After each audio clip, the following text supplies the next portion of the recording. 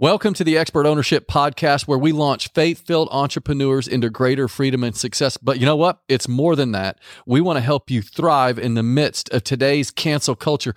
Our goal is to raise up workplace warriors who will stand for what they believe in, whatever the cost. You can find out more by visiting expertownership.com. But without further ado, here we go. I've been really feeling it. About to bust a move, one shot, let me get it. If you really feeling it, put it in your left hand, right hand, throw it up and hit it. Okay, today's part 3 of the traits of a kingdom leader. And now today we've already talked about the 9 traits of a kingdom leader. So go ahead and give those 9. I want to give and then today we're going to talk about what you're not supposed to do. Yeah. Which is basically Jason's life. That's exactly right. Okay, so here are the 9 traits. They're above reproach, faithful in marriage, temperate, self-controlled, disciplined, hospitable, able to teach, manage your family well, and worthy of respect. If you didn't get a chance to listen to our previous 2 podcasts, we dive into each of those in detail. And today we're going to talk about 5 things that they don't do. So there was 9 things that they are kingdom leaders and 5 things that they're not. And that's what we want to hit today. But before we do, let me just take some time, just real quick, to thank our podcast sponsor, Christian Healthcare Ministries. My wife and I just went through about $50,000-$60,000 worth of hospital bills for our daughter Lundy. A lot of you know about our daughter Lundy with what she was happening with her with her eye in that accident. But Christian Healthcare has paid all of it. I mean, they have shared that stuff out. It's non-traditional health sharing. Cost sharing. It's not insurance, but it's cost sharing. And I'm telling you, it is so the bomb. And our premiums, which are just our monthly donation checks, are Jason and I mean, it's half or even less than half of what most people are paying for insurance. So go to expertownership.com/CHM to find out more information. They're fantastic. All right. And we actually, last month, we did our Expert Ownership Mastermind in Vail, Colorado, and it was so incredibly fun. We had, I forget how many people we had. We didn't just under 30. Yeah. Just under 30, which is exactly what we wanted. We wanted 30 or less. If we ever host another one of those, you've got to make sure you sign up fast because it was incredible. But on the heels of that, David and I were thinking about podcasting. We thought we need to talk about traits of a kingdom leader because leadership was definitely a theme at our mastermind. And it's something that we're passionate about. So we talked about the 9 traits that a kingdom leader is, but now let's look at 5 things that he's not. And this is pulled directly out of 1 Timothy 3. And these are things that the Apostle Paul, the older man, is telling younger Timothy what he needs to do and the type of people that he needs to bring on to run the business of the church. And so he gave us those 9 traits, and then he comes back and he says, here are 5 things they should not be. So here's the first one. This is so good. He's not given to drunkenness. Okay, now we think not given to drunkenness. Oh yeah, he can't be drunk. No, it's all about controlling the appetite, especially for things that intoxicate. Yeah. That's why I think Proverbs, Solomon is talking, he says it's not for kings to desire strong drink, which means the things that can intoxicate for a leader, it's not for you to go after those things. You know, I'm not saying that you can't have wine with your steak or whatever, you know, I'm not saying any of that. What I am saying is it's not for you to go after it. It's not for you to desire it. It's like, I can't wait to have a cold beer. I can't wait to empty the 6-pack. You know, it's not that. So that's what this is talking about. We talked earlier about how he was temperate, but here he's not the kind of guy that just wants to give into his appetite. Yeah. At all times. And you don't want to do that. You know, it's interesting because, you know, when we think about, I just think about leaders, and sometimes I've heard leaders say, well, you know, Jesus drank and Jesus did this. And it's like, okay, that's great. You can, you know, whatever, you can have a glass. We're not going into the whole alcohol debate here, but what I am saying is this: you are a leader, you are a king, and scripture is very clear that kings have to set aside things. Even the Apostle Paul said he sets aside certain things because he's free to enjoy things, but because of someone's weakness, he's actually willing to set aside his freedom. So really the ultimate essence of this is just, you're not drunken. There's not drunkenness. You're not like overindulging and controlled by these appetites that really, you know, it just goes back up into one of the quality characteristics of the kingdom leader, which is self-control. If you're given to drunkenness, you lack self-control. Yeah. And quite often we lack self-control because we don't understand the leadership mantle that we have on our lives, and we're not willing to lay down our liberties so that we can actually walk in more power. That's the most important thing. I like the way that a buddy of ours named Rip Variel says they're willing to give up their rights for their responsibilities. And that's a kingdom leader, looking at the people that you're responsible to. And you have certain rights that you could easily get by with doing certain things, but because you look at those that you're over, you're willing to give up your rights for your responsibility. So that's the first trait that a kingdom leader is not. Given a drunk it is. The second is a kingdom leader is not violent. I'm not just talking about picking up a gun and shooting people. I'm talking about the type of person who's gentle. You know, you want to be gentle. You don't want to be easily riled up and explosive with your words or deeds. You know, we grew up hearing a little phrase, sticks and stones may break my bones, but words can never hurt me. Oh, no. It goes like this. Sticks and stones can break my bones, but words can do even worse. They can break my heart. And you cannot find you do not need to be the type of leader that is explosive with your words. Even Proverbs 16:32 says, one who is slow to anger is better than the mighty. Think about Samson. He was the kind of guy, I would say Samson was not a kingdom leader the way that we're talking about kingdom leader. Yes, God used him, and God used him powerfully, but Samson walked alone. He was not a leader.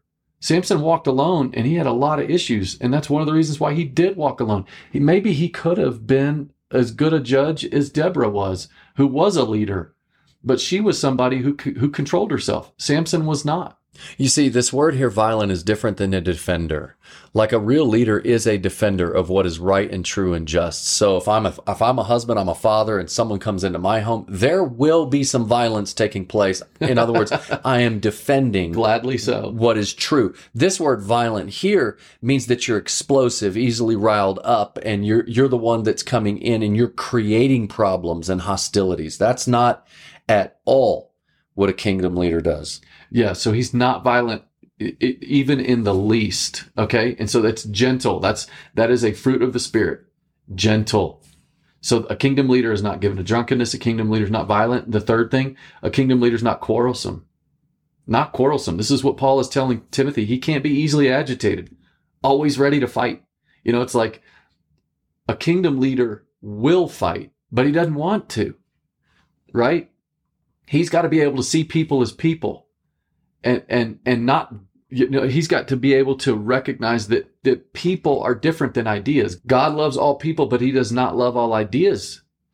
So a kingdom leader has to recognize the difference between an idea and an individual. An idea can keep an individual enslaved, but Jesus died for individuals. And so we've got to have a heart that doesn't want to quarrel with individuals. We can't be easily agitated.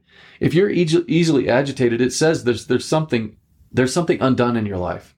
Like you've got to go back and you've got to look at your history. Maybe there's anger toward somebody who bullied you when you're younger, and now all of a sudden you're quarrelsome.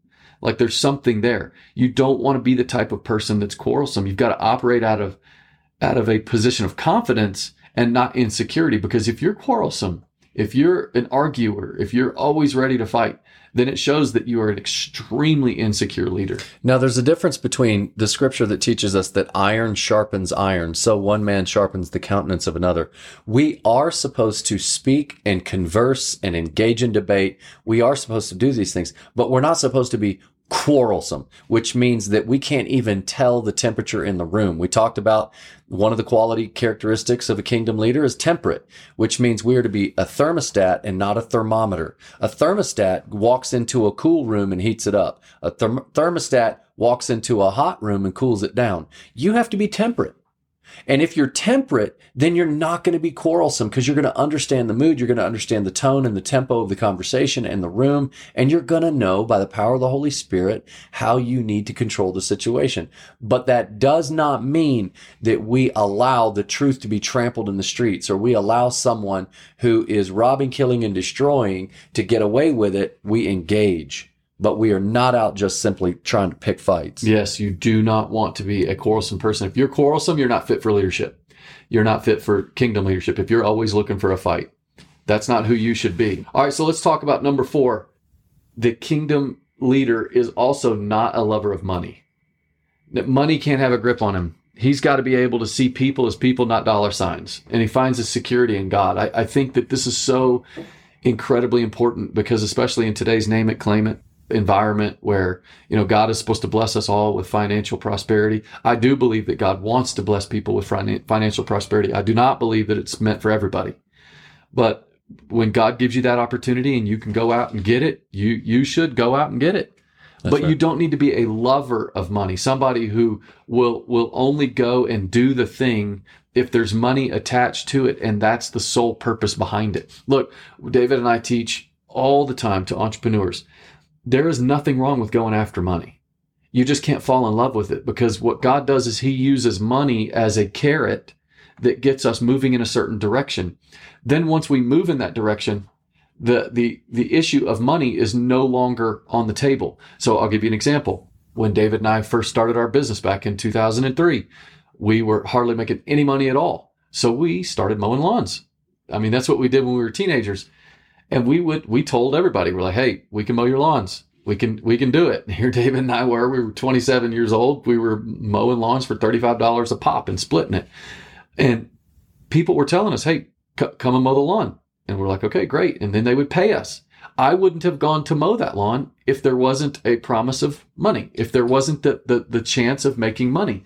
But once we got to the lawn, making the money wasn't primary. See, I'll give you, I'll finish out the example with this. If I went and I quoted some guy $100 for his lawn, and when I got to the lawn the next day to do the lawn, I realized I misquoted it. It was actually a $200 lawn. What's my responsibility in that moment? My responsibility in that moment is to not do a $100 job. My responsibility is to do a $200 job and collect $100. Because yes, I went there and I quoted it and I showed up because of the promise of making money. But once I showed up, money was now off the table. What was the most important thing for me to do is to do a good job, period. God would handle the money. Now then you requote it for the next time. That's exactly right. Yeah. It's also a standard of measure. But the key here is not that a person can't have money. It's that you cannot love money. And how do you get away from the love of money? Well, what's the Bible say? Where your treasure is, there your heart will be also. Where are you putting your money? What ministries are you giving to? Are you helping people in business? Where are you investing the resources that God has given you? And your heart will follow. And you will begin to love those who you're giving to or those who you're investing in. It's not just always giving, but it's investing as well. And that's where you'll love. And you will not be a lover of money. And you have to find your security in God because money, the reason why there are more scriptures talking about money than any other single topic, money, wealth, riches, than any other single topic in the Bible is because money can often represent your source of security. If you got a lot of money, you feel good, you feel secure. But in reality, God is telling us all throughout the Bible, I am your source of security. Money is not. Money is simply a tool. Money is a resource, which means it reflects the source. Yeah, it's a resource, which means it's an asset that you can draw on to help you function, which is great, but it's only a reflection of the true source. So Paul is telling Timothy, your leader cannot be someone who's in love with money, because if he loves money, he's not going to love God. All right, so do the review before we hit our fifth point. So here they are again. Point number one, that they're not given to drunkenness, which means they're able to control their appetites. They're not violent, which means that they're gentle, not easily riled up. They're not quarrelsome, which means they can't be easily agitated, always ready to fight. They're not lovers of money, which we just talked about. And the fifth one is they're not a recent convert. Now, this is good. Now, we're talking about kingdom leaders here. I'm not talking about leadership outside of in terms of Christians. I'm talking about Christian leaders. If you want to be a kingdom leader, you can't be a recent convert in terms of the type of person that can then take someone and shepherd them into the ways of Scripture, into the maturity of the faith. Yes, you can still be a kingdom leader, but you can't be the one that's actually specifically what Paul is talking about here with Timothy, the kind of, you don't want a recent convert ever taking over a church. Yeah, shepherding the church. Right? He can't be someone who wants too much influence too fast. Or he's right out of seminary. It's like, dude, you got a lot of time. You got a lot of life to live. You ain't ready to pastor a church. But the same is true whenever we, as leaders, we want to hire other leaders to come work with us or for us or whatever. We got to make sure that we're willing to allow them to grow slow. Yeah, a lot of quote leaders today, especially young people, when I've seen this in the church, is they are eager to be discovered, but they're not as eager to be developed. Yeah. That's a Christine Yeah, Kane Christine quote. Kane said that, and I thought, man, that's a great point. You know, I remember Lori and I at Liberty University, we didn't have smartphones. So when we take a picture, it was actually like a Polaroid camera, Yeah. and you'd snap it, and then you'd have to Go to take the Walmart. roll of film to either Walmart or Walgreens or whatever, and they would develop it. And how they develop it is they would actually Bring it to a roll dark room. out into a dark room your film roll, and then this little red light, you know, and then the image would begin to emerge. But if the light came in, if you opened the door too fast, it would Yeah. blow out the exposure. But if you stay dark long enough, the image will, boom, it's just vibrant. And then it can be exposed to the light. It's the same way with the bamboo plant. The root system for 6-7 years grows 18 inches. I mean, not even, excuse me. The top grows only 18 inches, but the root system grows incredibly deep. But in the next year, whether it's the 7th or 8th year, I don't remember exactly, but I know in that 7th or 8th year, it grows up to almost 80 feet Yeah. because its root system is deep.